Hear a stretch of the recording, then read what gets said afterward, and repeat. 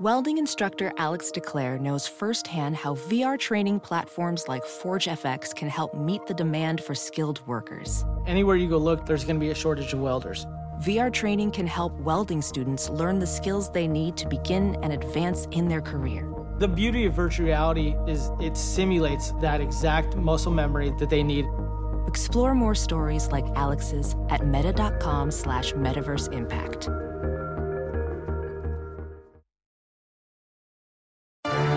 This Pure Bracket team profile is presented by Pure Hoops Media. For Oregon, it has been a tale of 3 seasons. The Ducks started 6-3, but then lost superstar freshman Bol Bol to a foot injury. They went into a tailspin, going 9-9. That's when Dana Altman inserted energetic 6'9 freshman Francis Okoro into the starting lineup, and Oregon won their last 8 games.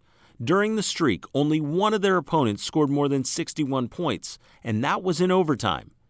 Peyton Pritchard is a talented lead guard for the Ducks. The 6'2 junior played big minutes as a freshman in Oregon's Final Four run.